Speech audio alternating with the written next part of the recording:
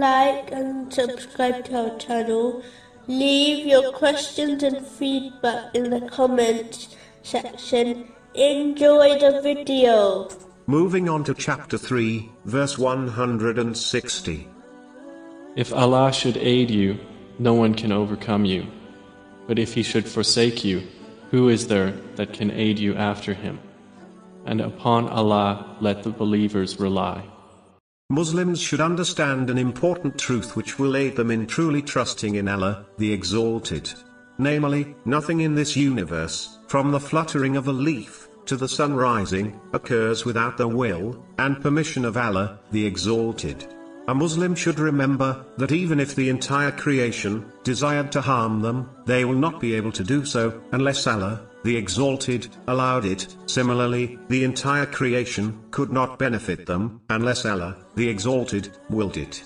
This has been advised throughout teachings, such as the far-reaching narration found in Jami at-Tirmizi, number 2516. Therefore, one should rely and obey Allah, the Exalted, by fulfilling His commands, refraining from His prohibitions, and being patient with destiny, according to the traditions of the Holy Prophet Muhammad, peace and blessings be upon him. It is simply foolish to disobey Allah, the Exalted, and then expect His mercy and obtain the worldly things one desires. Allah, the Exalted, alone decrees harm and decrees benefits for the creation. Allah, the Exalted, decrees harm to those who remain steadfast on persistent disobedience. But even in this harm, there is much good, such as wiping away one's sins before reaching Judgment Day. This is confirmed in a narration found in Sahih Muslim, number 6561.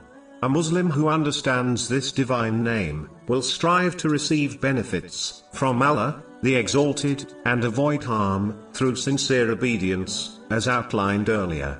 A Muslim will act on this name by keeping their harm away from others and only providing them with benefits according to their means.